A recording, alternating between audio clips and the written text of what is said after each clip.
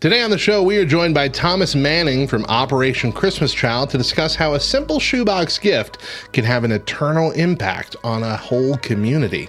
Plus, kidnapped by a runaway electric car, and the Atari 2600 is having its best year since 1982. All this and more. It's time to wake up.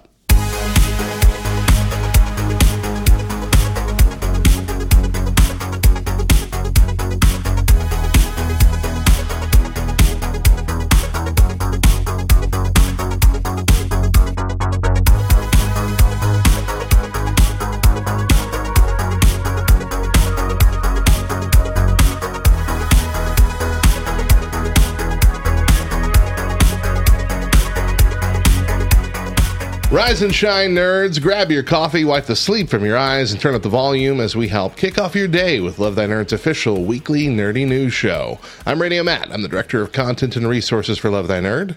And I'm Deidre, and I've been inside your house.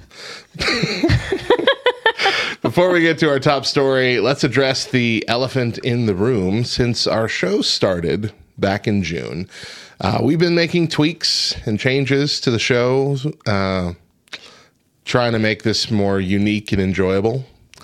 And we've received a lot of great feedback. And our numbers are about on par with the rest of the LTN podcast network, which is great, being that we're a relatively new podcast. Mm-hmm. However, with all the tweaks that we've made, we realized that we were tweaking in the wrong direction.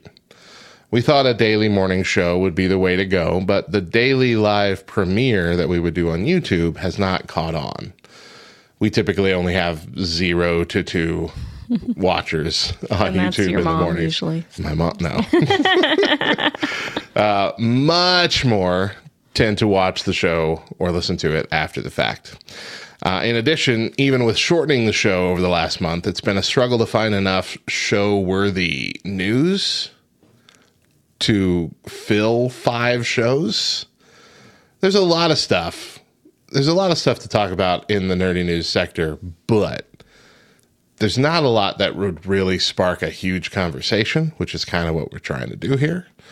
There's a lot of just like, hey, yeah, this movie's coming out and this video game's, delayed, but that's not a conversation.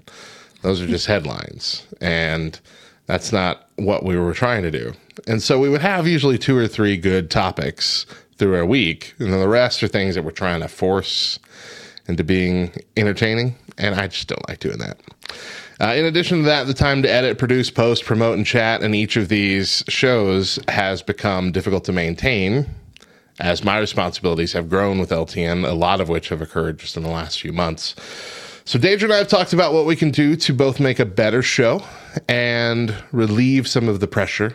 And we have come to the realization that it's my thought that we must have a daily morning show that was the problem. Instead, we feel it would be better to transition to a once-a-week formula where we have one show, roughly an hour long, where we can focus on the strong news stories and have some fun stuff too. And this will be a much more manageable format going forward. So this is put it into the YouTube premieres in the morning. Instead, we will release every Monday in the same way as all the other LTN podcasts do. The biggest outside change, though, comes to LTN Radio. Instead of a daily morning show, we have moved all of LTN's talk content to the mornings with an alternating weekly schedule, a week A and a week B. You can find the schedule at lovethynerd.com/radio. We are currently kicking off week B this Monday. We have a good show, but we think it could be great, and I hope today is the start of that. So thank you for sticking with us through all of our growing pains, and I am fairly confident that this is our final form. With all that being said, let's get to our top story. The Atari 2600 is booming again 46 years after its release. Wow. So the Atari, if you recall, the Atari was the one with the little joystick and the button on the top. That was the Atari. Didn't everyone hate that? No, they loved it at the time. Oh. Everyone hated the E.T. game that came out for that console. Okay. Well, we've talked about that in the past. But that was very blocky. I guess technically it's still 8-bit, but it was very blocky. Everything was just a single color. The color scheme was weird. But it came out, in the 80s. But there is a new game coming out for it now called Save Mary. Atari just announced pre-orders for a physical cartridge for the company's once ubiquitous 2600 console. A gaming console that counts 1982 as its most successful year is releasing another new cartridge in the year 2023. The game in question is called Save Mary. It was actually developed during the console's golden years before being shelved when the 2600 went the way of the dodo. So they were making this game for the console before the console basically, we're done with this one, we're moving to the next one. Right. Save Mary was in development for 2 whole years, which is a lifetime in the generation of gaming that preceded the NES.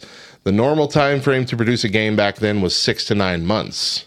So having a game that took this long, especially a game that was just blocks, it wasn't. it's not. Right. It's not a 3D game that you're developing. Some notorious titles took only 5 to 6 weeks to make back then. Wow. So 2 years is a really big deal. Save Mary was originally developed by veteran Atari staffer Todd Fry, the guy behind the 2600 version of Pac-Man and the Sword Quest series. Pre-ordering one of these cartridges for $60, which is about the same price as a new game today, nets you a silver collector's edition box and a full-color manual in addition to the game itself. But there are only 500 of these carts available, making them an attractive collector's item for Atari diehards. As for the game, Save Mary tasks you with saving a lady named Mary. She is stuck in a steep canyon that is rapidly filling with water. You use a crane to build platforms to help her escape the dire predicament. Power-ups appear on the cliffside to help you out, an idea that Atari says was likely inspired by Pac-Man. Atari's founder, Nolan Bushnell, lauded the title in a 1989 interview, saying that it was the first game in which you rely on construction rather than destruction to save the princess. Save Mary joins several other recently manufactured Atari 2600 cartridges, many of which are brand new titles for the Atari, like Mr. Run and Jump, or unreleased lost games like Aquaventure. Each cartridge in the Atari XP line is manufactured to exact standards from yesteryear, with some modern flourishes like beveled edges to prevent pin damage and gold-plated connectors. So what is interesting to me about this is that I did not know there is a huge renaissance happening right now with the Atari 2600, because you would think, if I'm going to buy a cartridge for the Atari 2600, I'm going to have to track down An Atari. some old dusty 1980s Atari. Nay. Currently, right now, Atari is pre-order, or you can buy pre-order the new 2600 Plus. Okay. For, I think it's less than $200, you can buy a brand new Atari 2600. It actually plays the 2600 and the 7800 cartridges. So like 2 systems worth. But it is the exact standards of the original, with, a little bit more, just like the games are, a little bit more flourishes. But it'll play all classic Atari games and all these new ones that are coming out. Wow. Pre-order, ship in December. Perfect Christmas gift for your your aging Gen Xer who wants to relive. Right. Now I guess this has kind of been going on for a while. They even talked about this on Free Play this last week, but just this kind of renaissance of loving the older machines. About a decade ago, we started having like the NES Mini come out and the Super NES Mini. Then they had I think they did a PlayStation Mini as well that all come preloaded with all these classic games. Our friends, I think, our friend Sippy, he bought the NES Mini. I remember him showing it off at his house. He's playing it around. And I'm like, man, this is reminding me of my childhood. Here's what happened. All the children of these things are grown up now, and they're like, hey, they got money. Let's use that. Yeah. We'll see. But there is, yeah. The 80s, but there all the is 80s stuff. There is that, though, connection, that physical connection. Even the Nintendo Switch has the Nintendo Switch Online where you can, play a bunch of classic NES and Super Nintendo and N64 games.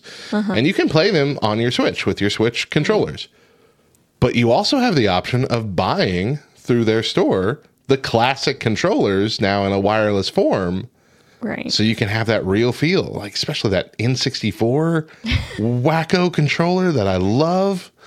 Like just having that, or the original NES brick that hurt your hands to hold because it was pointy. I mean, just that feel. I don't even know if I've played with an Atari, but you never reading played with that? like made me want to get one. I'm Yeah. like, man, that would be really cool to fun. get it and the games and play with the kids. It'd be great for about 5 seconds. Kids wouldn't really be into it after that.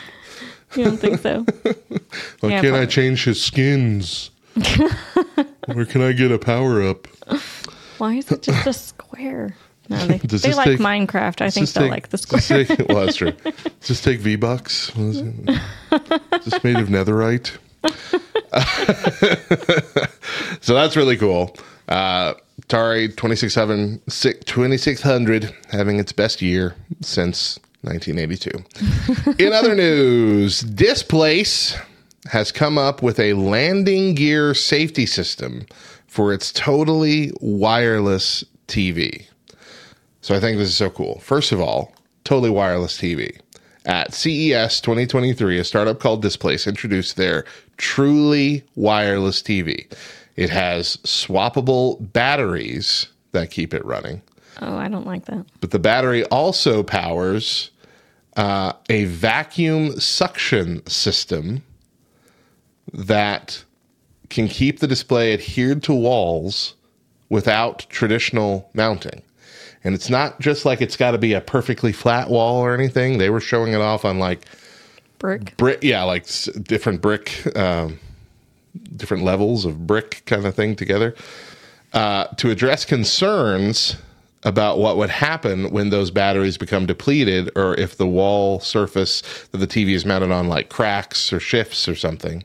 Like maybe you live in California and there are earthquakes or Earthquake. something. Your toddler throws a toy at your TV. Yeah. Something like that. Mm. Displace says that it has designed a built-in landing gear safety system to protect the $3,000 wireless TV. Ah. People buying this TV don't have kids. I don't think we need to worry about that. But I mean, if you're going to pay $3,000, you want to make sure. So it says on their on The Verge, it says, "Here, friends, is where Displace self-lowering landing gear technology comes in." And it says, I'm going to quote directly from the press release so you can get the full rundown on how it supposedly works. Sensors within the Displace TV constantly measure the battery level and pressure in the vacuum suction system, analyze the wall's surface, and check leakage on the vacuum pumps. If the vacuum pumps are in danger of not maintaining a seal or the wall's integrity falters, the Displace TV automatically deploys 4 quick adhesives for stability and initiates a self-lowering landing gear system. The adhesives work as anchor points as the Displace TV begins to lower itself gently on a zip line from as high as 10 feet and deploys a reusable foam at the bottom to protect the TV screen. When a problem is detected, the Displace attaches an adhesive frame onto the wall. So it's like it's the frame itself that's around the suction cup thing. And if the suction's going to fail, we're going to connect to it with these 4 adhesives. So you got 4 points. And then that stays on the wall. And then the TV is just slowly lowered down the wall. Wow. By these little cables. And the little foam pads pop out, and they're like little foam tacos that go around the bottom of the TV. And it just comes down, lands on the floor, and then just slowly flops onto its face and protects your TV. Oh my god. This is making me think like they have put the technology of NASA and the shuttle thing, Shuttle landing gear. shuttle landing into our TVs. That's exactly what it is. It's beautiful. It's beautiful that way. I like that they're like thinking ahead of the human error of changing out the batteries, Right. Like, I'm going to forget about that TV battery. It's got to have a thing on the screen that pops up like, hey, you better change the battery. It's going to plop off. All right, next story. I mean, look, I would never pay $3,000 for a TV if I thought that there was any chance it would fall and break. Right. So, the safety system is perfect for peace of mind, I think. Yeah. That way, if you're, on a 2-month, 3-month long vacation on your yacht, you don't have to worry about your TV falling with your no off the children wall. and your much money. Yeah. Yes. It's perfect. Oh, We've man. all been in that scenario. Low demand for Travis Scott creates liquidity crisis in the ticket reselling economy. It's not a normal story that we cover, but it's so interesting to me. So this comes from 404 Media. Tickets for rapper Travis Scott's upcoming tour sold out fast. Check StubHub right now, however, and you can find thousands of tickets to these sold out shows in many cities for between $10 and $20, far below the face value of the cheapest tickets of $61.50 before fees when they first went on sale. In ticket reseller lingo, Scott's tour is a bloodbath. The result of overzealous brokers and noobs overbuying tickets based on a miscalculation of the likely value of his tickets on the secondary market. Many brokers now stand to lose a lot of money on Scott shows. At least part of this buying frenzy was fueled by a bet placed by PFS Buyers Club, a credit card maxing site I wrote about, or this author wrote about earlier in the week that had recently pivoted from buying rare coins to buying concert tickets. PFS told its members to buy as many tickets to Scott shows as possible, according to emails that 404 Media was able to maintain. PFS itself stands to lose more than $1 million on Travis Scott alone when all is said and done, it told its members. The entire situation, which has become a complicated mess, sheds light on a little-known segment of the ticket broker industry where resellers partner with credit card buyers clubs to obtain tickets. The fiasco also highlights the risks associated with ticket reselling and shows how Ticketmaster profits from the secondary market, helping it sell out artists even before their ability to sell out venues is guaranteed, and passing that risk on to resellers. So, Wow. essentially, because a company or a single person or whatever can't buy out all the tickets of an event, they have created a community of people who will use their own personal credit cards to buy as many tickets as they're allowed, and then use this group, the PFS Buyers Club, to then resell them to get everybody a profit. Except If nobody wants apparently to see not that enough person. people wants to go see Travis Scott, and now they're in a bit of a crisis here. How? And I know the answer, but how is this not illegal? It's illegal to scalp tickets in person. Yeah. Yeah.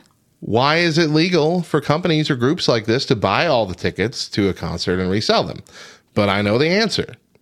It's because Ticketmaster's not going to put up a fuss about it because they're making all their money. Yeah. They're I making sold more all money. my tickets. They're making more That's money up to than they you would have now. made. Yeah. I did hear recently a podcast about ticket scalping and how it's moved online and the black market for tickets and all Yes. that, and how people will age like the lottery to buy a super popular person's ticket, you know, like you got to log in and hope you get picked to buy a ticket, and they go so fast, and people will like age these accounts, these Ticketmaster accounts. I think it was Ticketmaster. It might have been another company. There's only 2 or 3 companies, I think, at this point. But they'll like open an account and hold it for 2 or 3 years and then sell it to the scalpers, because it's been proven that the older an account, like the more likely you're going to be picked for that lottery. Really? Yeah. And so they have these aged accounts that they buy and all this kind of crazy stuff. Yeah. That's interesting. I was listening to it. I was like, wow. So crazy. Yeah. I almost feel like concert tickets should be like plane tickets. Like they should be tied to your ID, and that you'd have to jump through a whole lot of hoops to transfer them to someone else.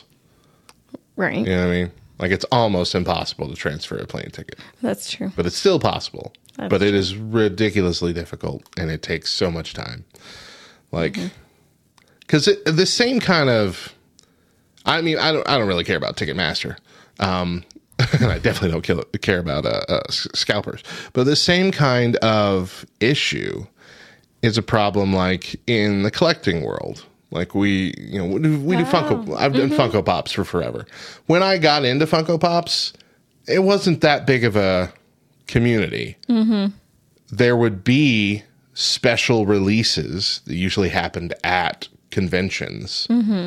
And like the most reselling that ever happened was someone would go to a convention, buy the limit of like 2 or 3 that they let you get. Right. And then they'd have 2 and they'd resell them. And it's not a scummy thing, because people couldn't go to the conventions. Like nowadays they release them in the stores too at the same time. And so it's not as special unless you're like a hardcore collector and you really need that in-person convention sticker on the box. But back then you could only get those special ones at conventions. And so they would get a few and sell them, usually not for that much more. I bought a few. They're usually like $10 more. At the most, it was double the price, which they're already only like $15. So that was fine. But now they'll do these limited releases on Funko.com or whatever, and you have to get in and you have to be ready.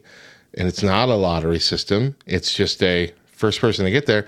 But people have all these like trained bots to go in and immediately like purchase as many as they can. And they're it'll be a release of 1,500 and they'll all be gone in the first minute. And most of them went to bots. Like you can't even type in your credit card fast enough to buy them. Like you'll get it. It's in my card. It's in my card, but it doesn't reserve it till you hit that checkout.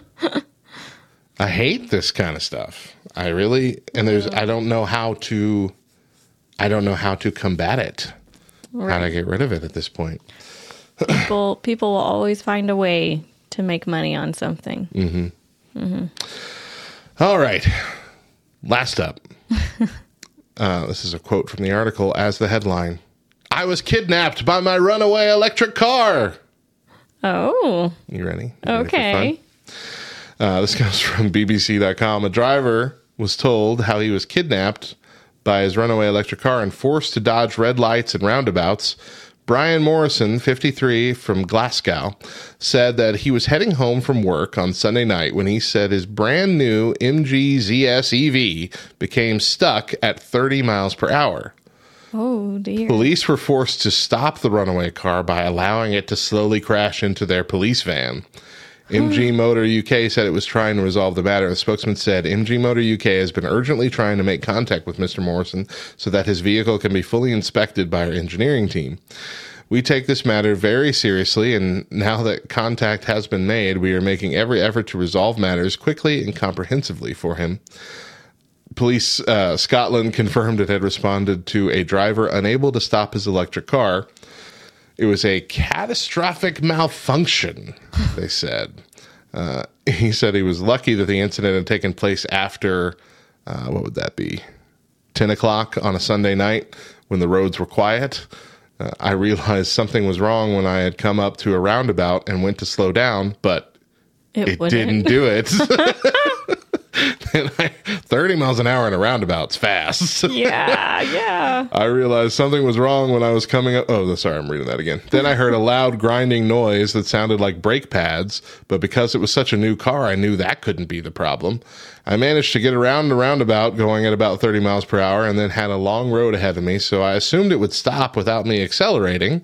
So he just took his foot off. Oh, yeah. But it didn't. Oh, my gosh.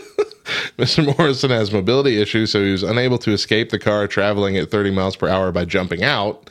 He added, it might not sound like it's very fast, but when you have no control over the speed and you're completely stuck inside, it's terrifying. Mm-hmm. Mr. Morrison initially called his wife in a panic to ask her to warn vehicles ahead of him that he could not stop his car. He called 999, which is the 911 equivalent of 911 over there. When he grew concerned about crashing into pedestrians and navigating more roundabouts and traffic lights, the car was just running away on its own. There was nothing I could do. When I dialed 999, they sent police to help and put some engineers on the line to try and solve the problem, and they were asking if it was a self-driving car. It was the first time that the call handlers had experienced this issue, and they had no idea what to do. So it wasn't a self-driving car. It's not. It's just an electric. It has nothing to do with AI, like a PTV SO Godlike is asking in the chat. It was just a normal electric car, but it just would not slow down or speed up. It was just stuck at 30. Wow. So soon after he made the call, 3 police vehicles arrived and drove in front and behind the car. He said, I was 100% concentrating on my steering, so when a police van pulled up beside me and asked if I was Brian and if I was okay, I just yelled, "No, I'm not. I can't stop." Police asked Mr. Morrison to throw his electronic key through their van window before driving off and then tried forcibly shutting off the engine, but nothing could stop the car. Oh, my God. So some of these electric vehicles, or even non-electric vehicles, if your key gets displaced from the car while it's active, it stops. Oh. Because, if you're close to your car, sometimes you can start it right from inside, and they don't want people to be able to like sneak into your car while you're in the grocery store or whatever. Then while you're putting groceries in the back, start the car and drive off, and then it's theirs, at least for however long they need it, Right. Car jack just to get out of town or something. So like if you're a certain distance away from the key itself, the engine stops. It won't work. That didn't happen. Nothing could stop the car. He was also asked to hold the power button for a couple of seconds, which failed to stop it, and the entire dashboard lit up with faults. Officers decided to get him to crash into the back of their van before he got into a more built-up area. Mr. Morrison said, eventually I came up to a roundabout which slowed the car down to about 15 miles per hour, and the police van was waiting for me on the other side. It went into the back of the van while it was moving before they put on the brakes to stop me. So they had to let it slowly crash while they're moving a forward. Gentle crash. Yeah, a gentle crash, and then the slow brake for both of the things. Oh, my God. After that, a police officer jumped into my car and did something which seemed to keep the car still. The police could not move their cars. The electric vehicle would keep moving, so they just had to wait for people to arrive that could disable it. I still have no idea what happened. About 3 hours later, they were able to finally get the thing done, plugged into the car, do a diagnostic check, and there were just pages and pages of errors, faults going through on the diagnostic machine. He said he'd never seen anything like it and decided he was not willing to turn the engine on to see what was wrong. Get that car to the manufacturer so that they can make sure nobody else does this. Mr. Morrison's insurance said that they were investigating the incident, which has left him unsure if he would drive another electric vehicle again. He said, I don't know if I'll get another one. Frankly, I've not even tried driving my wife's car. It was a terrifying experience. The car was the police Scotland spokesperson said the car was traveling at a low speed and the officers carried out a controlled halt with the aid of a police vehicle. There was no damage to either vehicle. Okay. Wow. So They slowed it down enough. Crash. Yeah. Not even a crash. Just a little nudge. That's terrifying. Yeah. Did I make you watch the first season of Upload? Nope, that does not sound familiar. So Upload is set kind of in the future, just a little bit in the future, where cars are all self-driving. They're all electric. They're all self-driving. And you just get in, say where you need to go, and it takes you. And there's never been like an issue with it. But someone finds a way to tamper with this one specific guy's car because he's causing problems for this big company or whatever. And it smashes into the back of another car and he dies. And like all the while it's speeding up and, you know, being erratic, and he's telling it, hey, you got to slow down, or hey, you're about to crash. And like, no, there's nothing, you know, it's telling it, no, there's nothing wrong. There's nothing, we're not going to crash. We never crash, that kind of thing. Repeating like, we're a perfect driving system. And then he dies. You know, that's what this reminds me of. I mean, I'm glad there's no AI or anything involved in this story. Right. Because that would really be hit the nail on the head for that. But yeah, so he dies and then he gets uploaded into a virtual afterlife. And so that's what it's all about. It's a pretty good series. I like it. It's taken a long time to get it done, though. The thing I'm thinking, maybe some moisture got in somewhere to the electronics. Well, it rains, so I'm afraid of that then. Maybe he spilled his coffee on the console. Oh, no. We've seen how that works in movies. Oh, no. The atomic bomb is about to be launched because I spilled my coffee on the console. All right. Well, now it's time for the solar flare. Here are some quick headlines and commentary for the rest of the latest news. Oh, dear. Dana's going to read the headlines. I'm going to read the commentary. Are you ready? No. Let's go. MGN says last month's computer hack will cost it $100 million in lost profit. Which is a lot of money. But before you feel too bad for them, they made almost $15 billion of profit last year. So this loss amounts to 2/3 of 1%. I think they'll be fine. Darn. Gmail unleashes email emoji reactions out of nowhere. Now, instead of replying to an email that it was funny, you can simply put a laughing, crying emoji on it and be on your way. But I submit, if there is any email that you can reply to simply with an emoji, then it didn't need to be an email in the first place. Who uses email for casual conversations anymore? Are you emailing me from the past? NASA plans to build houses on the moon by 2040. Astronauts planning to visit the moon and stay for a longer period of time will have a 3D printed home to bounce around in. But can they get Netflix up there? Because if not, I don't want to go. You're on the moon and you're just going to sit in your living room and watch Netflix? There's nothing to look at. Okay, cool. I could see the vast grayness of the moon. You look at that for 20 minutes. You're like, okay, I'm good. You know? Tell me I'm wrong. Tell me you wouldn't get bored really fast looking at the gray nothing of the moon. Just walking around the crater. I mean, I guess you could stare at the Earth, but I could do that via webcam as well. From the, what is it? Goodness. Space Station, International Space Station. I'm going to do that. Google mandates unsubscribe buttons in emails for those sending over 5,000 messages a day. Email newsletters and advertisers who send mass emails constantly are now required to have a one-click button to opt out. How much will it take to get a never email me again, even if I buy something from your company in the future button? Because for real, I don't even see a thing like, hey, this is signing you up for the newsletter since you're buying this. I bought it already. Mm-hmm, mm-hmm. I'm in Clovis, New Mexico. And you don't dox us. These insurance companies in Florida got my work email and keep emailing me daily about jobs in insurance in Florida. And I'm like, can you please stop? Animal Crossing is coming to the world of Lego. After you construct your first building, remember to pay Tom Nook $400,000. What is that? Hayao Miyazaki. Miyazaki?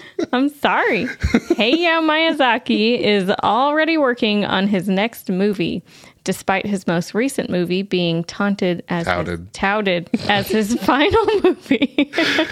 Even our friends at Moviga shared how The Boy and His Heron was Miyazaki's final anime film, but in less than a month, we've learned he said that several of his films have been his final movie.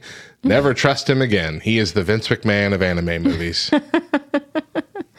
Meta plans to charge $14 a month for ad-free Instagram or Facebook in the UK. UK is giving social media users the choice to opt out of targeted ads, meaning Meta can't curate ads for you that you would most likely click on. So in order to make up the lost revenue that this would cause, it's basically saying opt in or pay up. I think most people would rather log off. Bing Chat tricked into solving CAPTCHA by Dead Grandma Story. So Bing AI refuses to solve a CAPTCHA image, which is one of those squiggly letters, type this out to prove you're a human things. Okay. Mm-hmm. But one man edited the CAPTCHA to be inside of a locket in a photo of an old lady, like a necklace locket, and made up a story about how his grandma had died and this was their special love code that he wanted typed out. The AI was manipulated by the story and solved the CAPTCHA perfectly, thus proving that robots can indeed solve the prove you're human tests on the internet. Wow. Gracious. Indie Christian tabletop game developer Kara Games closed its doors after 9 years. So sad news from friends of Love Thy Nerd who have created amazing Christian-themed games like Commissioned, Soul of the Empire, Unauthorized, and several more. Though a smaller company, they have sold more than 11,000 games in the last 9 years, which is a big deal when you aren't in retail stores. Love Thy Nerd wants to thank Kara Games for blessing our gaming tables and sponsoring events in the past, but most of all for being the love of Jesus for tabletop gamers. That wraps up today's news, and we're going to take a quick break. But when we come back, Matt and I go head-to-head in some junk food trivia. And later in the show, we've got an interview with Thomas Manning from Operation Christmas Child. Stick around.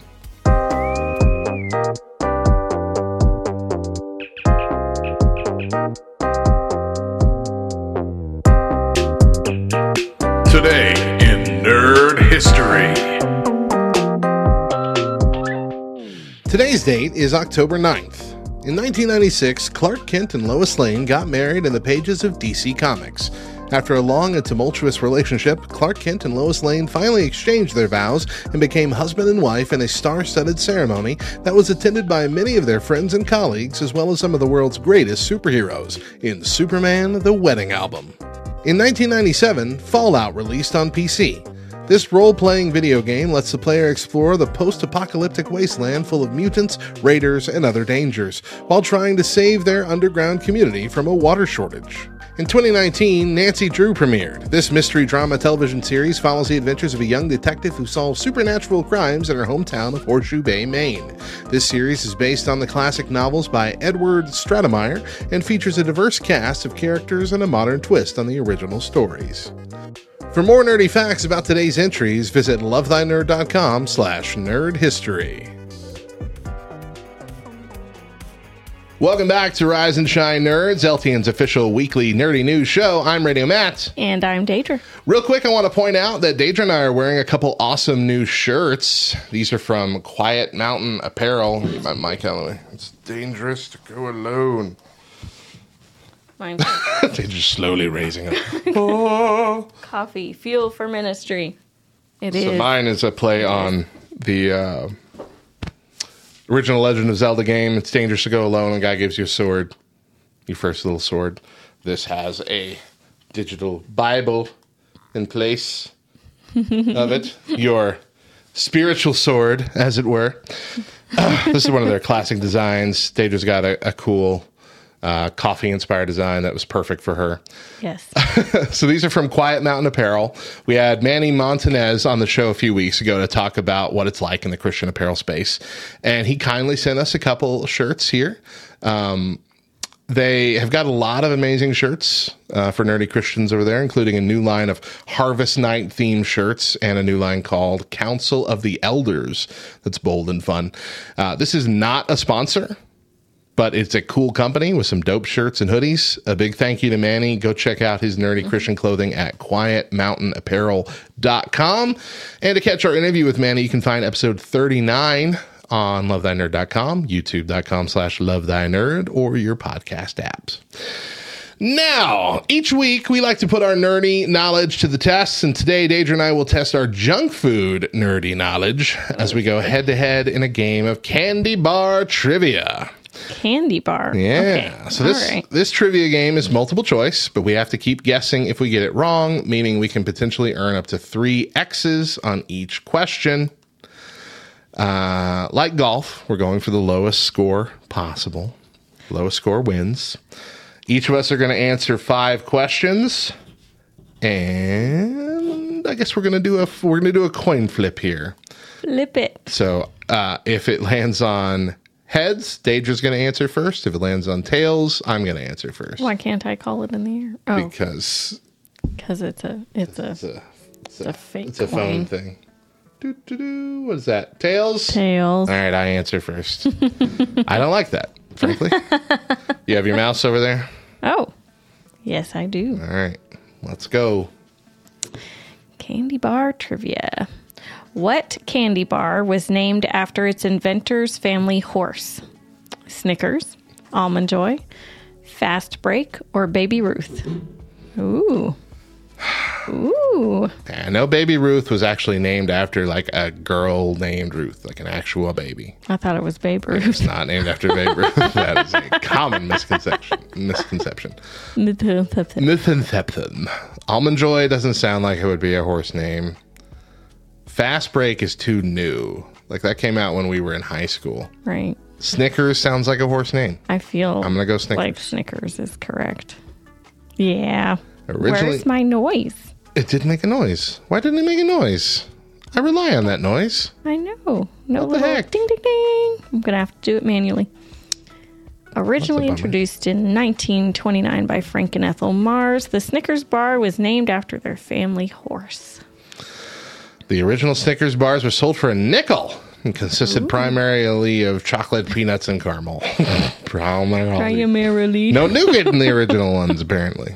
All right. What? I don't know. All right. What was changed about the Mr. Goodbar formula in 1992? Darker chocolate, skim milk, less sugar, more peanuts.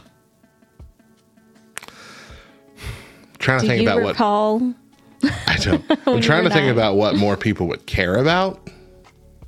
I don't think people in the early 90s would care about darker chocolate. Dark chocolate wasn't really a big That's like a thing thing. now. Yeah. 2000s, maybe. I don't think people would care about skim milk or less sugar back then. They would want more I would peanuts. think it would be they want more peanuts. I'm going to say more peanuts. Is it more peanuts? Ding, ding. Correct. Ding, ding, ding. Wow. Wow. One of Hershey's most popular candy bars since it was first introduced in 1952.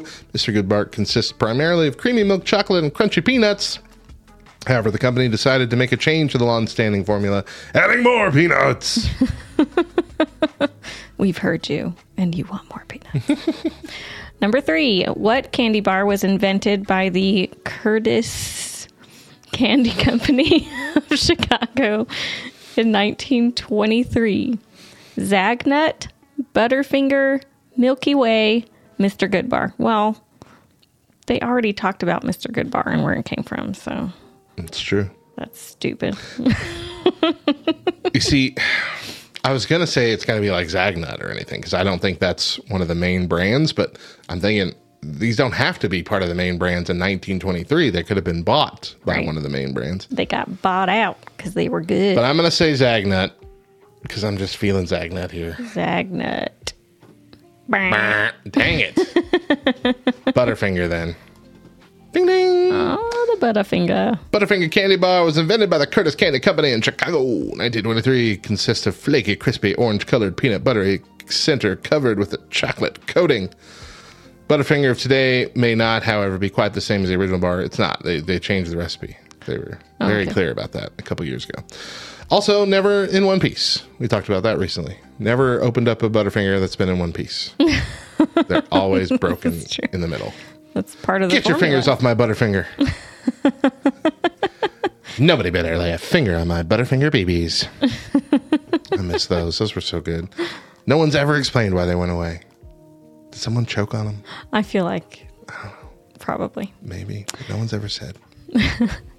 What candy bar was included in U.S. soldiers' rations during World War II?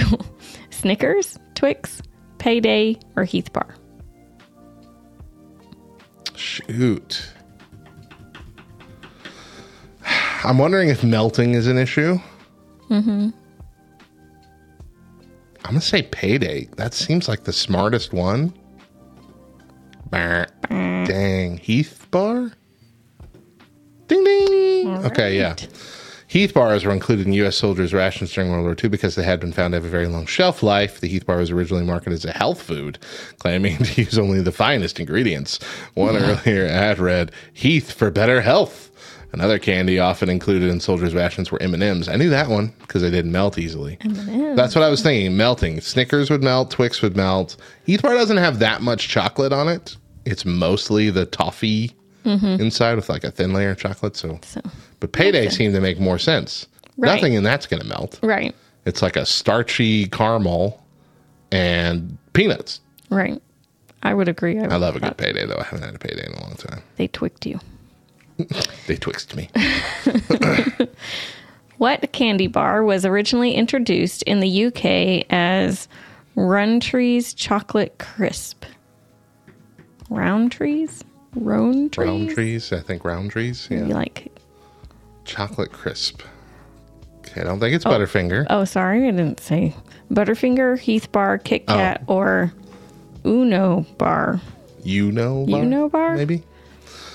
Okay, Chocolate Crisp leads me to Kit Kat right away, so I'm just going to say Kit Kat. Ding, ding, ding. Dang it. Kit Kat bar was originally introduced in the UK's Roundtree's Chocolate Crisp. 2 years later, it was renamed Kit Kat, consisting of several thin bars of chocolate-soaked wafer coated with chocolate. Chocolate-soaked wafer. That's how they describe it. Hey, quit that. I'm seeing how many X's I got you 2 have. X's. Just 2? Just the 2, Just baby. 2. All right, your turn. It's going to go well. Your turn. Ding, dear. ding, ding. What candy bar was originally packaged to include 3 separate pieces of candy flavored vanilla, chocolate, and strawberry? Was it Mounds, Mars Bar, Toblerone, or 3 Musketeers? Oh, that's tricky. Because you hear 3 Musketeers and you're like, Yeah. oh, it's that one. I'm going to say Mounds. Mounds is the coconut thing. I know, but they could have flavored. There are 3 different flavored coconuts. And then they found out no one wanted chocolate, wanted coconut, chocolate, or vanilla. Or strawberry, Strawberry sorry. coconut? Oh, that sounds awful. What is a Mars bar? I don't even know what it is. I don't think I've ever eaten it. I love Toblerone, and I don't think it would be Toblerone. I feel like Mars Bar is similar to a Milky Way. Fun fact, Toblerone is Garrett from Dude Perfect's favorite candy bar. Let's say 3 Musketeers. Why not? A smart move. Yeah. When it was first introduced in 1932, Really? 3 Musketeers was packaged to include 3 separate pieces. One was flavored vanilla, 1 chocolate, 1 strawberry. Thus the name, 3 Musketeers, causing some confusion to tourists being worldwide. So obvious with your The candy. chocolate was by far the most popular, and so they're just like, let's just move to all chocolate. Let's just... Yeah. Vanilla 3 Musketeer would be weird. Yeah. The strawberry one would be good. Yeah. I feel like. All right. So 1X already. Number 7. What candy bar was called a Raider bar in France and Germany until 1991? Milky Way, Kit Kat, Topic, or Twix. I've never heard of a Topic candy bar. Me neither. Raider bar. A Raider bar. Until 1991. Let's just say Twix. I have no idea. Ding, Hey, ding, good yay. job. The Twix candy bar, first introduced in 1979, was known as a Raider bar in France, Germany, and several other European countries until 1991, when Mars decided to standardize its name. The change was not well accepted in countries such as Germany, where customers mocked the name change as a transparent attempt to sell more candy bars by simply updating the name. I mean, yeah, that's what they're trying to do, right? Sell more candy bars? How dare you try and sell me more of How this? dare you sell things? What candy bar claims to be named after one of U.S. President Grover Cleveland's children? Heath Bar, Baby Ruth, Violet Crumble, or Clark Bar? You said the Baby Ruth was named after I did, but these all sound like a names. girl. And I have no agree. idea about the other Let's try the Baby Ruth. ones. All right. Good job. I tried to throw you off. I You knew that was did. it. I knew you. I saw through it. This specific trivia thing is bad because it How- keeps how could referencing previous things. Right. It's traditionally claimed Baby Ruth was named after President Grover Cleveland's daughter, Ruth Cleveland. Skeptics, however, are quick to point out that not only did Ruth Cleveland die 16 years before the introduction of the Baby Ruth bar, but the company had originally negotiated a failed endorsement deal with the legendary baseball player Babe Ruth. Some have suggested that secretly naming the candy bar after Ruth was a way to tie him to their product without paying any royalties. Interesting. Wow. Always a shrewd advertiser, company founder Otto Schneering chartered a plane in 1923 to drop thousands of Baby Ruth bars over the city of Pittsburgh, with each with its own mini parachute. His marketing plan must have worked. Baby Ruth has gone on to become a top confectionery brand currently owned by Nestle. Wow. I think I saw that parodied on The Simpsons. All right. Oh, goodness. So, dang, have you only gotten the one wrong? Jeez. Can you please hurry up and get two wrong? No. In 1998, a warehouse worker in the UK was sentenced to 5 years in prison for stealing more than 300 tons of what candy bar? Mars bar, Kit Kat, Snickers, or Almond Joy? 300 tons. 300 tons? Holy Moses. How do you get that many stolen? I want to know the story. Let's say Mars bar. I don't know. Dang it. Ding, ding, ding. Boo. 1998, Martin Keyes, a former shift manager at an Oxfordshire warehouse, was sentenced to 5 years in prison for stealing 8 lorry loads of Mars bars, worth approximately 70,000 pounds each. Pounds money-wise. Keyes attempted to use his knowledge of the warehouse computer system to cover up the thefts. Stolen candy was said to have weighed more than 300 tons. That's insane. Well, I feel like that was such a black market for Mars bars. This last question is garbage. It's the easiest thing on the planet to I answer. might not get it. Let me read it then. What candy bar consists of a coconut center topped with an almond and coated in milk chocolate? Is it Mounds, Bounty, Zagnut, or Almond Joy? It's Almond Joy. Mounds, you say? Wrong. Don't do Zagnut, that. wrong. Bounty, wrong. Sorry. That's 3 X's you got for that one. Originally introduced by the Peter Paul Manufacturing Company in 1948, the Almond Joy bar consists of a coconut center topped with an almond and coated with... I actually really love Almond Joys. The original Almond Joy candy bar sold for 10 cents. It's very similar to the Mounds bar, introduced in 1921, which does not include almonds and is coated with dark chocolate. People don't know that. I don't know that. You didn't know that? No. I knew it, and I'm so mad No wonder every time I like hear. Mounds better than Almond. I'm so mad every time I hear. If you don't like the almond and Almond Joy, just get the Mounds. It's the same candy bar. It's not the same candy bar. It's got the same filling, but it's not the same bar. Okay. Hershey's purchased the rights to Almond Joy in 1988. Good purchase, in my opinion. Well, I'm mad at you because you pulled that out. Cannot believe you got that last one right on the first guess. That was my chance. That was my chance for you to get at least 2 more X's for me to win. Deidre wins. Yay. 2-1. Sheesh. All I do is win. Stop. You stop it right now. That wraps up our trivia battle for the week. We're going to take another... I'm reading your line. Go ahead. What are you doing? We're going to take another short break, but don't go anywhere. You read it. Small line. You didn't do a good job. Up next, I've got an interview with Thomas Manning, a rep from Operation Christmas Child, to share with us all about the major impact a small shoebox of gifts can have on the world. Stick around.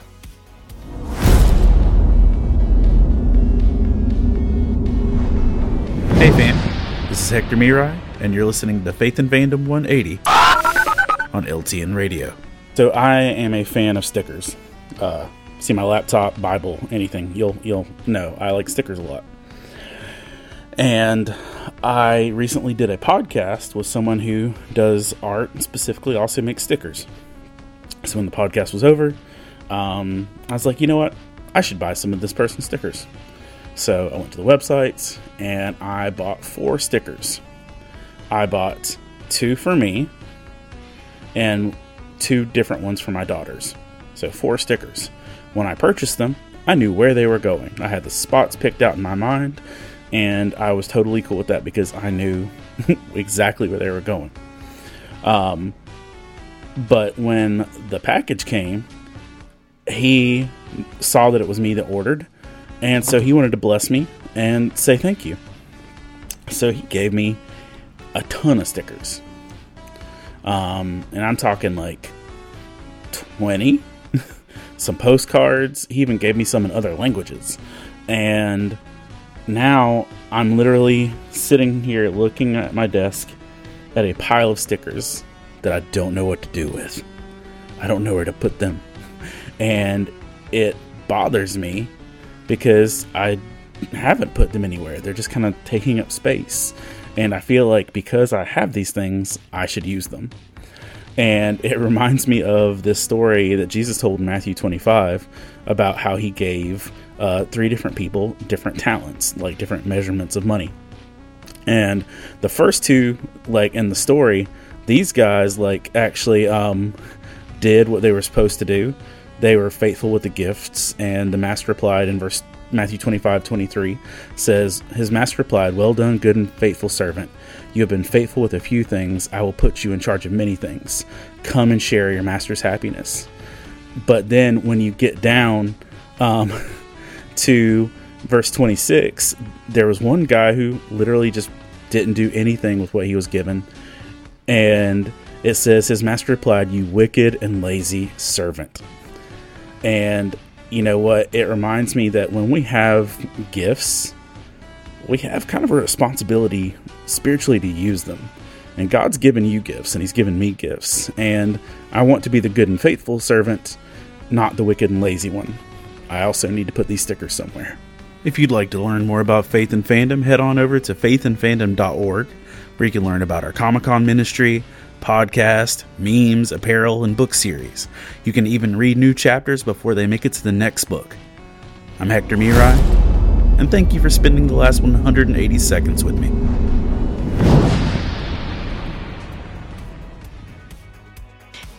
Welcome back to Rise and Shine Nerds. I'm Radio Matt, and this is not my wife, Deidre. We have a fantastic interview today with a friend of mine through the LTN community. His name is Thomas Manning, and he is also, in addition to being one of the volunteers and awesome people in LTN, he is the media support team member for Operation Christmas Child, localized in Oklahoma. So you have your area is Oklahoma, but there's all over the United States, and I'm sure beyond, offices and areas. So we have. I know a lot of people are getting into spooky season right now. I mean, this is October, and you don't typically start thinking about Christmas until after Halloween time, unless you walk into a Hobby Lobby when it's Christmas all year round. But one of the big things that a lot of area churches and a lot of believers have gotten into over the past 30 years, this is the 30th year, I believe, is Operation Christmas Child, which is a ministry of Samaritan's Purse, which is you might know it as like packing a shoebox. I never called it, I always called it Operation Shoebox for the longest time. So I never never memorized the full name. But before we get into talking about that, Thomas, I would love for you to introduce yourself for the people that don't know you. Tell us a little bit about you before we dive in. Okay. Yeah, I can do that. You might have heard the voice, like Radio Matt was talking to us about. Let's see. You're listening to LTN Radio. That's right. Yeah. I didn't even think to mention that. Radio. He is one of the two people we call the voice of LTN Radio, but he is definitely our promo guy. He's the guy you hear every 2 or 3 songs on LTN Radio. Which we need to do some refresher stuff too. That's true. So Christmas is coming too. Yeah, it's that time of the year. But yeah, so aside from doing voice lining and stuff, I've done audiobook production for many years. I've worked in and out of broadcasting. At one point, I was on the radio for almost 6 years. I've gone in and out of all different kinds of things. But right now, my focus is anything media related that I am experienced in. So for OCC, for Operation Christmas Child, it's helping folks with networking, how to run Discord or Zoom calls, or how to get in front of the camera and do exactly what we're doing right now, Matt. This is the privilege that God has given me by just listening to him and listening to his word. And I asked him at one point, I said, Lord, I just want you to wreck my world. You know, I feel like things are great and good and all this, but I want to know you at a deeper level right now. And I got to tell you, Matt, you got to watch those types of scary prayers, because whenever you ask him to do things, he starts bringing things to the table. And then your trust in God then gets tested, because it's now onto your position to do the thing he's asking you to do. So to make a long story short, I've just had this culmination of all different types of things over the years, and I'm playing a lot less video games nowadays. I was streaming for a long period of time, and I just didn't know how that was going to pan out into this crazy world, and was really just doing it just because I could, and just said to God, Lord, you see what I'm doing here, and you see what my heartfelt mission is. What can I do differently for you? And he said, get rid of all of it. And I was like, don't do that. Why would you do that? No. And he said, that's always a fun thing. Yeah. You built everything that you did right here based off of the tool set that I gave you, Thomas. And because of that, you made your own feelings of, you want it to look like this, you want it to sound like that. This is, how it's going to be. And during that whole process, you didn't let me control it. And it rocked my world, man. And I was like, okay, all right. And anybody that knows me, I'd been around for a very long time in that field, and just enjoying playing games. Really only started streaming and stuff because I wanted to record my gameplay and go back and look at it and critique it and how did I get better and all this kind of stuff. But after years of doing that, ended up just scrapping it all because it didn't matter. It wasn't what God wanted me to do in the first place. So through that whole mission, I just asked him, just make things evident for me. What are opportunities that I'm missing that I could be doing things for? And Operation Christmas Child was right there on the forefront, and took some shoe boxes in from watching a fellow streamer on Twitch, which, by the way, if you're not already on there, Ukulele for Worship. That's the number 4 in the middle, Ukulele for Worship. And she's got an amazing ministry on there. She plays music all the time, and it's just an amazing ministry. But as part of that, sharing the word of the gospel right there with her music, she also started packing shoe boxes on her stream. Oh, that's awesome. And it inspired me so much that I too wanted to pack shoebox. And I remember seeing, like what you said, it was the shoebox ministry. And I just didn't really think that much of it until I took a shoebox in, and it was actually 4. We packed one for each of our family members. And whenever I took those shoe boxes in that day, I had no idea that they were going to hand me this packet that was asking me to be a volunteer. And that was just before I had asked God, Lord, just wreck my world. And he puts it right on the mission. So here we are. That's fantastic, man. So as we said, Operation Christmas Child celebrating its 30th year this year. But there are still some folks out there that haven't really heard of it, or maybe at least they know about it, but they don't realize the scope of it all. So can you give us just a quick rundown of just what Operation Christmas Child is? Absolutely. The Samaritan's Purse Project, Operation Christmas Child, aims to collect gift-filled shoeboxes that are packed with fun toys, school supplies, and hygiene items, and then distributes those boxes worldwide to children of need, all in hopes of giving them a tangible gift that can help represent God's love.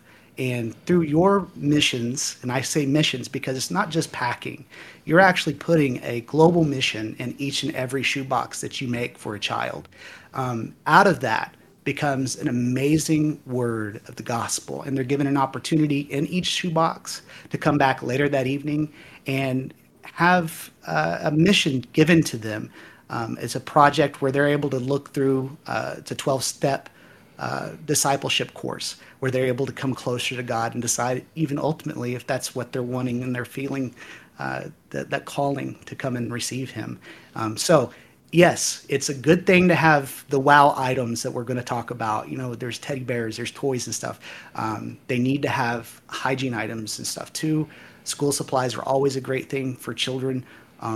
But aside from all of that, you're loving words inside those boxes and setting up a mission that you don't really know. You just don't really know exactly how deep it's going to go and what it's going to impact until you pray over it and just send it.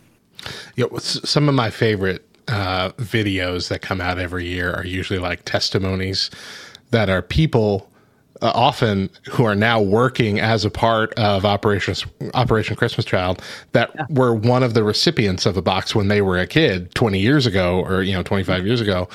And I think that is just the coolest like track of your life to have that play out and come full circle and then be a part of it yourself. There's so many beautiful testimonies that they put out every year as part of the like promotion for churches to play and say, this is the real impact. It's a cool little gift, but it goes so much further. I'm not an easy crier. These are the ones that get me to cry in the middle of service. Yes. And if you would ever have the privilege of meeting some of them, it would hit you just as well there too. Because I know what it's like sometimes in the media side of things. They can make things look real pretty in a package. It's not really like that. I'm telling you guys, I've had the pleasure of meeting not one but two shoebox recipients. And both of them, Edward and Decky, an amazing story. I could go on for a long time. I'm not going to do that. I'll share that with you at a later point. But go back and check it out. Edward and Decky and Desiree Nan. Both of those people, just amazing individuals. And to think that they came from homes that were beyond anything that any of us should be able to understand. We shouldn't be able to see that any more than they should. But God was able to find them, the diamonds in the rough that they are, just like every single one of us, Matt, and met them right in that moment where they were through a shoebox gift. And then to rise up and to bring them even further, to see them come full circle, like what you're saying, where now they're packing shoeboxes and inspiring other people to do the same. It's amazing. It's beautiful. So how does someone who has never done this get started? It's really not that hard. I don't know.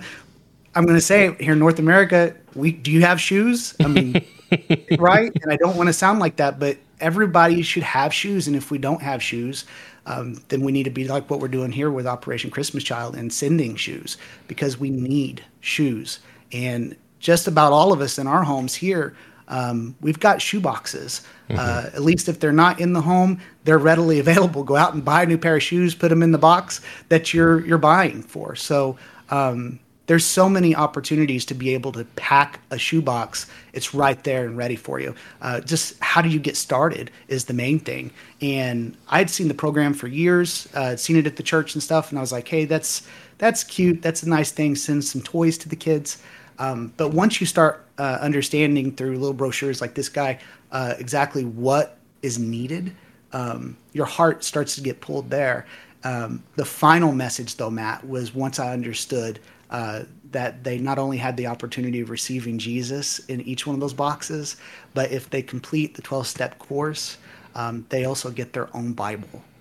And I was just like, oh man, this is big. This isn't just some pencils and erasers and a teddy bear. This is the eternal moment. So, but that's what people need to do. They're usually, most of the churches that are around in every state that I've seen has a program that's going on. But if you can't find it, and we'll talk about it more here, SamaritansPurse.org /OCC.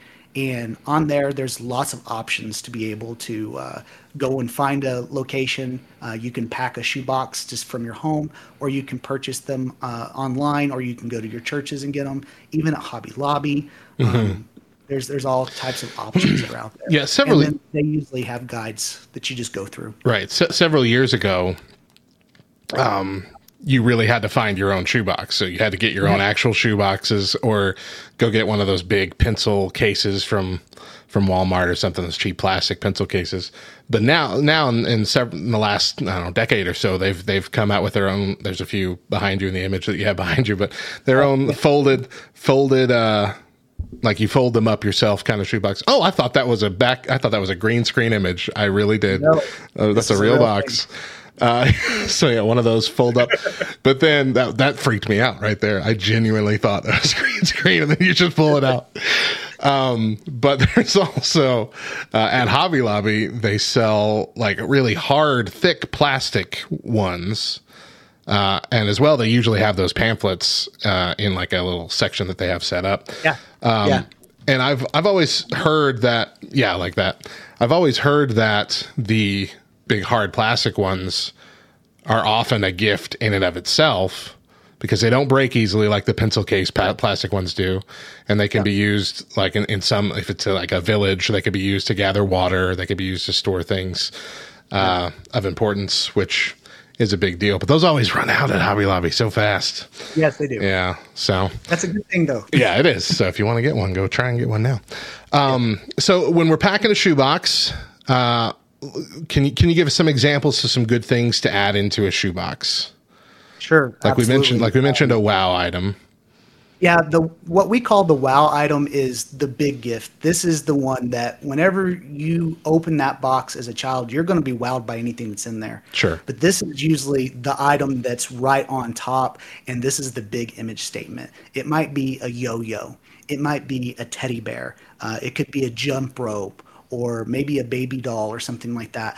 But we've seen like deflated soccer balls, like with a little hand pump, a tiny one. Yeah, those have been good. Yeah. A flashlight. There's all kinds of things that are out there. But what you're looking for is the look on that child's face whenever they open that box and they immediately see on top. They're like, oh, and that's your wow gift. Okay. Yeah. From there, you're going to go to personal care items. And this is where it gets a little bit confusing, but it doesn't have to be. So we're looking for for a comb or a toothbrush, maybe like a washcloth. They have like the ones that are suctioned down now, and that way they don't take up a lot of extra space in the box. Oh, the ones that you add water to and it kind of opens up. Exactly. Yeah, they're real suction down like that. Suction isn't the right word, but that's what we're using today. I can't think of the word either. Yeah, isn't that funny how we talk? But then there's other things, and we'll talk about the no list too, but like toothpaste and mouthwash or something, there's nothing like that that's going to be included. But just personal care items. And then finally, you'd want to do like school supplies. So think about things that a child this age would be, which by the way, it's we're looking for girls and boys ages 2 to 4, 5 to 9, and then 10 to 14. And out of those ages, if you can imagine them going to school, things that you would be buying your own children, or maybe if you don't have kids yet, things that you would see kids carrying, pencils, erasers, scissors are okay. They want the little safety scissors, things like that. But it's things like that really make a big difference for them, because then they can take those items and use them to either find their schooling set up. Some of them don't even have schools, and they're just trying to find their way. So it's a great way to get things started. or they could use those school supplies. And as a parent with 2 children, I know what it feels like. Every year I'm just like, hey, we got to go get stuff fast because it's going to sell out. And then on top of that, we'll get extra stuff for the kids for the shoe boxes too. Beautiful.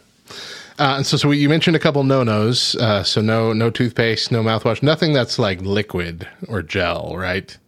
Yeah, that's important. I want to go off of the list and actually read it because these items, like candy, is a big one. People want to put like chocolates or something in there. Yeah, you used to be able to put like hard candies and stuff in there a while back, but that's changed. Yeah. Yeah, they just want to say no candies because even with the hard candies, they have a tendency to melt, and we don't want to see the box get tainted, have the items that are inside of it all stuck together and mess the whole thing up. Sure. So don't mess up the process. Just no candy, toothpaste, gum. No items that are from like of war. So to get an army man or something might seem like a normal thing to do for a boy, but probably wouldn't want to put that into a shoebox like this. Instead, get him a wrestling figurine or something like I see in your background there, or a pop figurine, something that represents something from America. They love having that because that gives them a piece of someone else that they've never met before. And now the dreams can start to open up and God can start to witness from those items. Because as the child looks at that item, they start past the whole point of excitement and awe, they start to see, what is this? And then they start thinking, why did I get this? Who sent this to me? Why would they send it to me? And now God can come in and show them, because I love you. Someone that doesn't even know you. I love you. And I want you to be the best that you can be. I want you to know the blood of Jesus has saved you if you just receive him. And now we start seeing this gospel message landed through what would normally just be a box of just things. And we said that in doing this, sometimes you might not have direct access to like a church that's doing this in your area, or maybe you're homebound, or you can't actually get out and go do this kind of thing. There is a relatively new option here in the last few years, correct? That if they wanted to pack a shoebox on their own, of course you can find, if you are packing like a physical one, you can find a drop-off location that you said at SamaritansPurse.com/OCC. And we'll have all these links in the description, every link that he mentions, and probably some that he's not going to mention. We're going to have every possible link you could need to get involved in the description and on lovethynerd.com. But for those that can't make a physical one, there's an online option. You can build a box. You're out of focus. Build a shoebox. And there we go. Perfect. QR code. QR code right there. The screen, so you can scan it on my side. There you go. You can do that right on your phone right now. But what Build a Shoebox does is it gives the consumers that are just so busy. I get it. We're busy. We have all these things going on, but we really have that pull in the spirit to do the right thing, to just simply take a moment. But sometimes going to the store isn't the moment. Like you said, maybe they're homebound and they can't. So this is a great option. Build a Box online. You just go on there. They ask you to do a $25 donation, but out of that, you get to pick the items and stuff, and it's amazing what gets done through that. Another thing to know about this process is that if you build your shoebox through this, you're going to have top priority to some of the most war-ridden areas. And I never knew that part of it until just the last couple of months. And now that I do see that, we're going to do both the physical boxes and we're going to build some online too, because those are the ones that go to some of the areas that they can't just get the normal stuff to, because it's faster for them to be able to do that. So it's a very good thing. The other thing that we haven't talked about yet, Matt, is that for a single $10 donation, and that's both online here or with the physical boxes, it activates a QR code that's included in the box. So like, for instance, this is the pamphlet. On the back of it, you got the little label thing. You mark if it's a boy or a girl, what the sex is, and then you scan the QR code. If you donate $10, it then links your account to that child's box. So whenever it gets delivered, you're able to see where it was delivered to. And that's a really good thing for our family. We were able to see that, and it's such a ministry to know that people are in those areas and now I can pray specifically for them. And then if you go one step further, and in your physical box, if you pack a little message or something inside of there, they even like to have that correspondence back with the kids too. So if you want to have an email address or something, send a photo of your family. Tell them, hey, we love you because God's asked us to do something and we're acting. And I just want you to know. And then they put that message in there. Now they could correspond back to you too. So anything like that, that just keeps you involved with it and realizing what a true blessing it is. And it goes beyond just being some items put in a box. Sure. And that is an awesome like gift for that $10 donation. But that $10 is it's important because that's how much it costs to actually ship these boxes. Yes. Right. So those $10 cover the shipping costs around the globe for it. And so it's a gift for, hey, if you're going to help us get it there, you get to see how it goes. So yeah, I love it. Yeah. It's very much needed. After the boxes are collected, which is about the beginning of November, do you have the exact dates? I don't have the exact dates. November 13th through the 20th. Okay, so it's in the middle of November this year. Yeah, it's always the final week before Thanksgiving. Oh, okay. So just kind of remember that. And it's Thanksgiving kind of closes that time period of it off, and then they open up the shoebox receiving centers to put all the shoeboxes together, and then they'll start to distribute those across the world. But yeah, November 13th through the 20th. So that's coming up really quick. Yeah. Not too late for you to jump in and get some of these built and get ready. Even not enough, plenty of time to start a whole campaign at your church if your church has never done this. Yes. But it is time to get on it and get working. And so after they get brought in the day what is it even called? Collection week. There we go. Collection week. National Collection Week. Then it goes to processing centers, right? Right. Like we have different areas across America. That's correct. And they have them in just about every major city that's across America. Of course, we're needing to have volunteers just like you. And to be a fact, today is the day that processing centers are now open to you to be able to come and reserve a spot to come in and actually help inspect these shoe boxes, because each and every one of the shoe boxes that are donated are opened and checked to make sure that everything that's in there is legit and then it's good, because a child's going to be opening this. Okay. The other thing is that for some reason there was things inside that weren't as specific as what we were looking for. We'll go ahead and pack some filler things in there too. They call it shoebox rehab. And they're like, hey, this is where it needs to be rehabilitated. So they put some extra things in there. But those dates and times are available on the website. If you just go on to Samaritan'sPurse.org, and you can look at all the major cities. For instance, December the 8th, I'll be volunteering in Coppell, Texas, and going and seeing exactly what that's all about. I'll be taking some video and stuff, and I can share that with you guys too if you'd like. It's going to be an amazing experience. I know that it is, but just to see the enormity of it and to realize the message of Jesus is in each and every one of these boxes that already have amazing things inside that each and every one of those kids want. Mm-hmm. So along with that, they get to understand the reason why someone truly loves them, even from afar. And volunteering in these process centers is a very fulfilling ministry in and of itself. There's a woman, her name was Donna Gee, who she was elderly when I first met her, but she's very active on Twitter.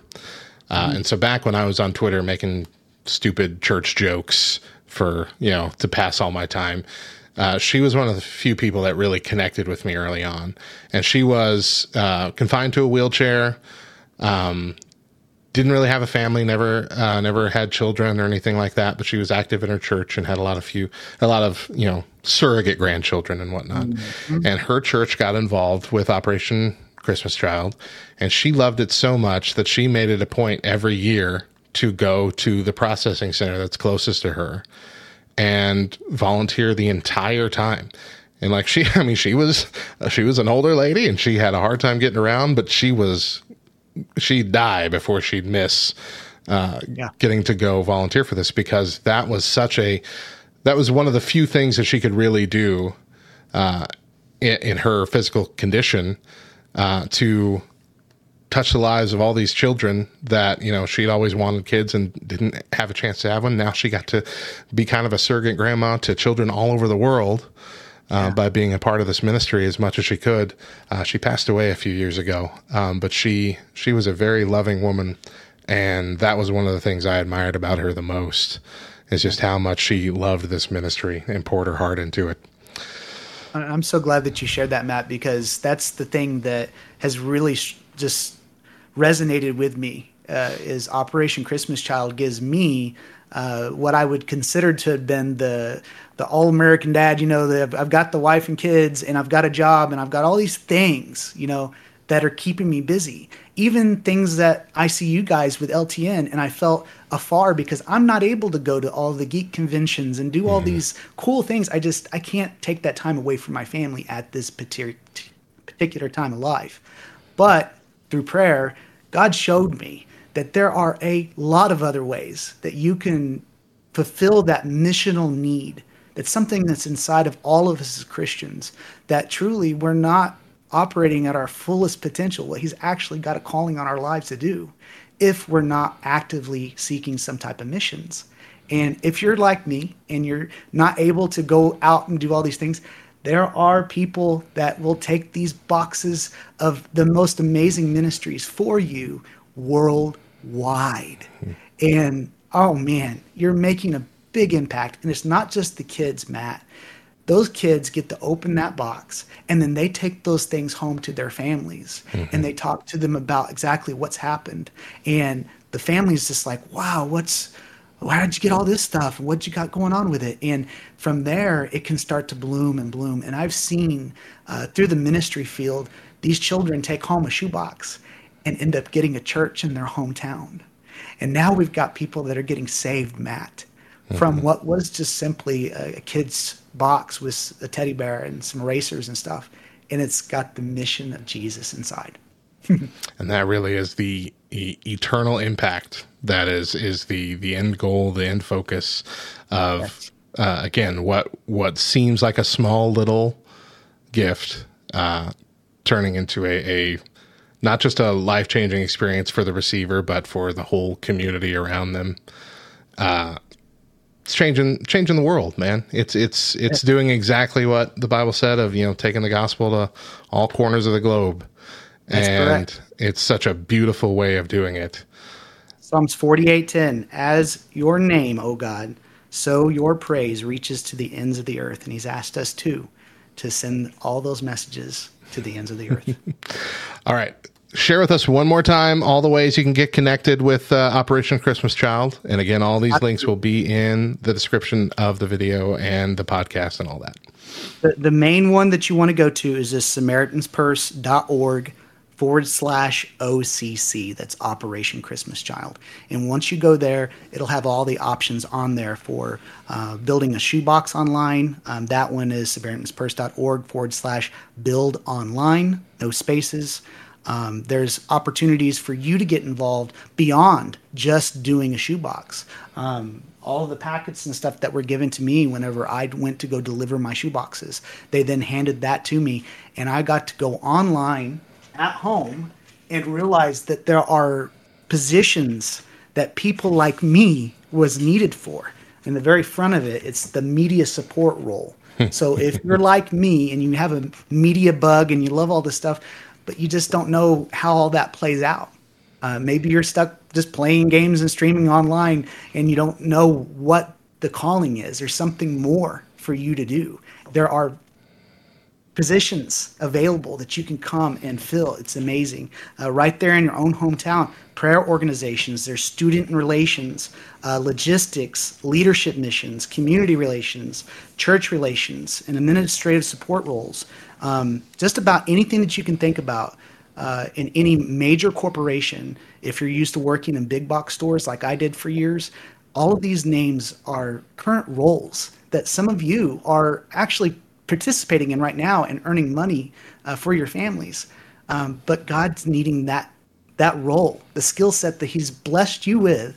He needs them in an organization like this, spreading the gospel message across the globe. So do what you can, start small, pack a shoebox, makes that impact, irregardless. But once you realize the eternal security that's being delivered through these boxes, and coming to understand that Jesus is the one and only way. Oh man, Matt, I couldn't help but just lay down everything else that I was doing and get involved. That's fantastic. Thomas, thank you so much for joining us on the show this morning. Thank you for sharing your heart, man. It's been an absolute pleasure to talk with you this morning. Everyone listening, take a breather. We'll be back here in just a bit to close out the show. But until then, thanks again, Thomas. Thank you.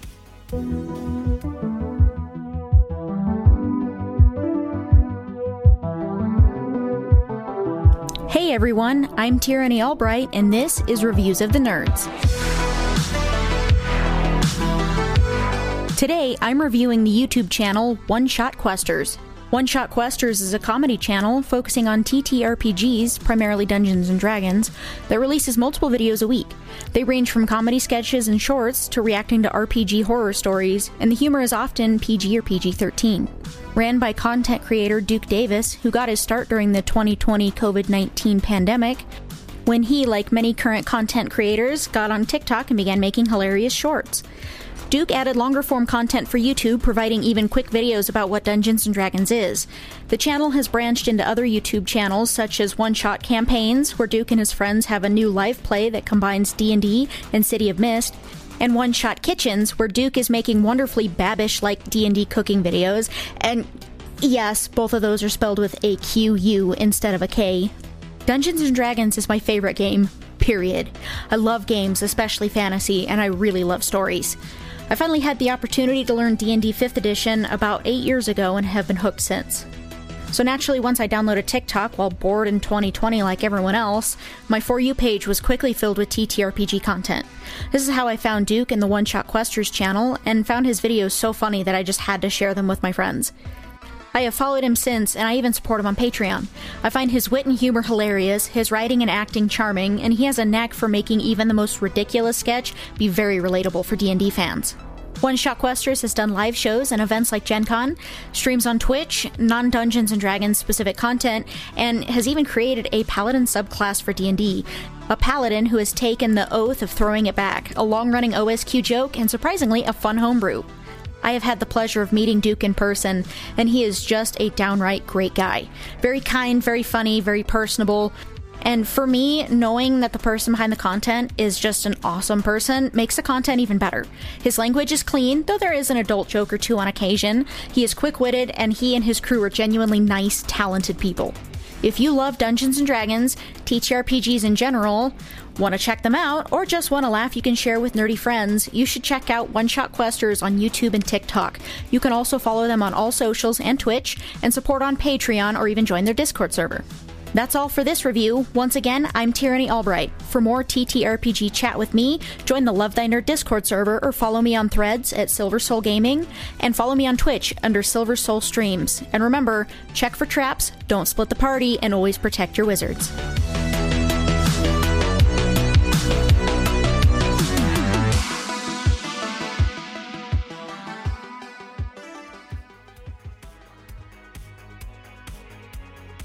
Welcome back to Rise and Shine Nerds, LTN's official weekly nerdy news show. I'm Ready Matt. And I'm Daedra. To wrap up the show today, we want to dive into a bit of nostalgia. There are a few nerdy things that we love celebrating anniversaries this week. Okay. Right? So this coming week. Today, October 9th in 1996, Clark Kent and Lois Lane got married for the first time in the comics. For the first time. Well, they've been married many times. Right. In the comics was first. Then almost immediately after, they got married on The Adventures of Lois and Clark, which was the Dean Cain-led Superman series. With Terry Hatcher? Is that who it was? Terry Hatcher? I don't know why you think I'm going to know the name Terry of an actor or Hatcher. Lois Lane? Is that a thing? Yes, Terry Hatcher. So they got married, if I'm remembering right, it was like in tandem. Thank you guys. Yes, Kippigan and Tristan both say yes, Terry Hatcher. Move on. They got married pretty quickly alongside the comic book, if I'm recalling correctly. Then we also saw them almost get married in Smallville. Right? Like at the very end, they were going to get married, and then things happened, and then they just didn't. And then they teased that it happened several years later when they were wrapping it up. Or no, it was going to happen that day. Like they flash forward at the very end scene of Smallville. And it's like that was their new wedding day. And it's like, don't be late kind of thing. Okay. Because he had to go save somebody. Right. Yeah. Wow. And I'm sure there have been other references. I don't know if they remarried in the New 52 comic universe or not. I don't think so. They had Clark Kent macking on Wonder Woman. So that was weird. On October 10th of 2012, Arrow premiered, which a couple years later would spawn The Flash, Legends of Tomorrow, whole Arrowverse. A lot of big crossovers in that, which wasn't really a thing for superhero TV movies. Like the TV shows, the closest we got, we would have like other Justice League characters come to Smallville. Right. And those were always cool, but they didn't all have their own show. Right. It was just like they were bringing in these special guests, and they would come in every Didn't now they and then. try and start? They tried to start an Aquaman show. Yeah. But it wasn't starring Aquaman from Smallville. Oh. It was who eventually became Oliver Queen, Justin Hartley, Okay. in Smallville. And so he tried to start it. It was all right. Mercy Reef is what they were going to call it. Okay. And that was a weird time because they released it on iTunes. The pilot that was already they were not moving forward with it. They're like, okay, well, we made this cool thing, so we're going to put it on iTunes. Here you go. Go on. It was strange. That doesn't really happen. I think I remember you having me watch it. But there was a crossover with the Flash TV series. Oh, yeah. So, yeah, that's what we're going to get into here. So, Supergirl was then brought into the fold. So, like, the Flash was started softly in Arrow. Like, we met Barry Allen in Arrow first. And he didn't have any powers. He was just a forensics guy. And then he starts his own show, gets his powers, and we see him, like, learning how to be a superhero from Oliver Queen. Really cool stuff. Starts a fantastic show. Dipped a little at the end. That's all right. First couple seasons, bonkers good. Real good. Crossed over with Supergirl, and the Flash accidentally leaps into the multiverse, across into a different universe. Okay. Supergirl was not in the same universe originally. And that was even cooler because she wasn't technically a part of the Arrowverse. She was created by some of the same people, but she was on a whole different channel. Right. At the time, Supergirl was on a whole different network. Like, that was a cool deal. But then eventually she got brought over to CW when they were going to be canceled. They did a bunch of cool, really big crossovers that, like, every show had an episode that was a part of it. Right. The last I one remember being that. Crisis on Infinite Earths, their interpretation of that, which is where all of the properties of DC were folding in onto this one thing. So classic movies, old TV shows. They brought back a few characters from old TV shows, like even like obscure ones like the Birds of Prey series that lasted, I think, one season. They brought them back for a cold open. They had the original Barry Allen Flash TV show, like, reprise his role. Like, he was in The Flash too as his dad. He was Henry Allen, and then he was Jay Garrick as well. But like, they had him reprise his Barry Allen role for this, which is really cool. But they did go back and see Smallville because they were trying to find, I think it was like the paragons of the multiverse, something like that. And they were trying to find a specific Superman that's supposed to be one of the paragons. And they go to Smallville and see Clark Kent and Lois Lane from Smallville, which was really cool. Right. I won't spoil that scene for you. Go see it yourself. It was fun.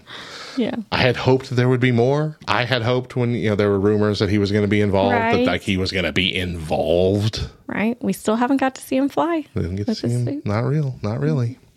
Very obscured stuff, but that's all right. Anyway, Arrowverse kind of petered out at the end, but the bulk of it was really, really good. Really, really fun. On October 11th, 1975, Saturday Night Live premiered. Oh, wow. And then on the same day, in 2006, 30 Rock premiered, which was kind of a lampoon on the behind the scenes of a sketch comedy variety show like Saturday Night Live. That's cool. Tina Fey, brilliant in that show. SNL, obviously a star-making machine. Dan Aykroyd, Bill Murray, Chevy Chase, Norm Macdonald, Julia Louis-Dreyfus, Eddie Murphy, Mike Myers, Chris Farley, David Spade, Adam Sandler, Chris Rock, Will Ferrell, Andy Samberg, Jason Sudeikis, Will Forte, Amy Poehler, Jimmy Fallon, Tina Fey. SNL has had off years. And no, it's not as good as it used to be overall. But there are always bright spots in the cast. Will Forte and Jason Sudeikis specifically, fantastic recent SNL cast members who have gone on to do some of the funniest and coolest stuff. We had Last Man on Earth with Will Forte. Oh, And yeah. Jason Sudeikis was his brother that he showed up every now and then. Jason Sudeikis just wrapped up 3 seasons of Ted Lasso, which is the most wholesome TV show on the planet to also be absolutely full of curse words. But it is so good. If you can get around the cursing thing, it's such a good show. But just like Will Ferrell and Adam Sandler making movies for years, they define comedy for our teenage years, Right. right? Yeah. Even now. Good stuff. Good stuff. On October 13th, 2005, Apple released the first iPod that was able to play videos. Wow. Yeah. Wow. So, do you recall that I got my first iPod? 2005.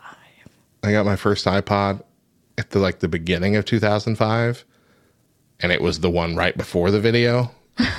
And we didn't know the video was coming out. And you were upset. And I was very mad. I'm like, seriously? I got the one that can show pictures.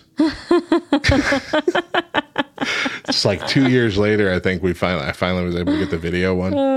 And the screen was tiny. I mean, it's Right. like, Right. it's like these big. It's like a 2-inch screen. Yeah. But you were able to buy episodes of shows, like separate episodes on iTunes for like $1 a piece minimum. And that's kind of what we're talking about with Mercy Reef with the Aquaman pilot. You could buy it there on Right. iTunes and watch it. And you could watch them on this teeny tiny postage stamp screen. I remember buying a lot of the original seasons of Power Rangers because they were on there for $1 a piece.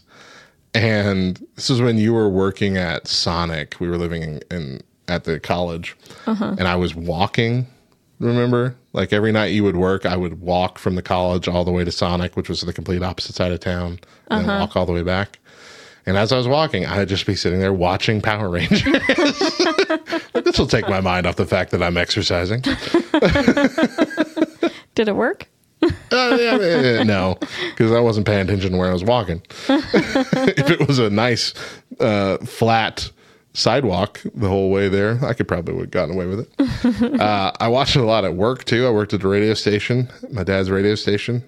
There was like this, there wasn't a whole lot of variety of what you could download from iTunes. So I remember finding this like prank show that I think was originally on Nick at Night, and it was parents pranking their kids, but there was like 5 seasons of it. Oh my gosh. And so I would just sit there and watch these weird parents pranking their kids prank shows at work while I'm doing all this busy work nonsense that I had to do. I had to like transfer a whole bunch of written files to typed files. It was awful. I had to do things like go through all of our files from the past 10 years and mark out every social security number or something so we could then shred them Like, you have to do that before you shred them, so people can't like grab all the shreddings and put them together. That is a weird rules that you had to do, but stuff that they had never done and never thought to do. I'm going to say there's this amazing company called Shred It Right. that you can use until you don't have to do that. That costs money. That costs much more money than the minimum wage I was getting paid. Anyway, it was fun. That was kind of the start, though. That was kind of the start of smartphones. It was like that was Right. the next leap was the iPhone. Right. Mm-hmm. And so having pretty clear, I mean, it was small, so you didn't have to make it, HD. Right. But making very clear, good looking TV playing on your tiny little device.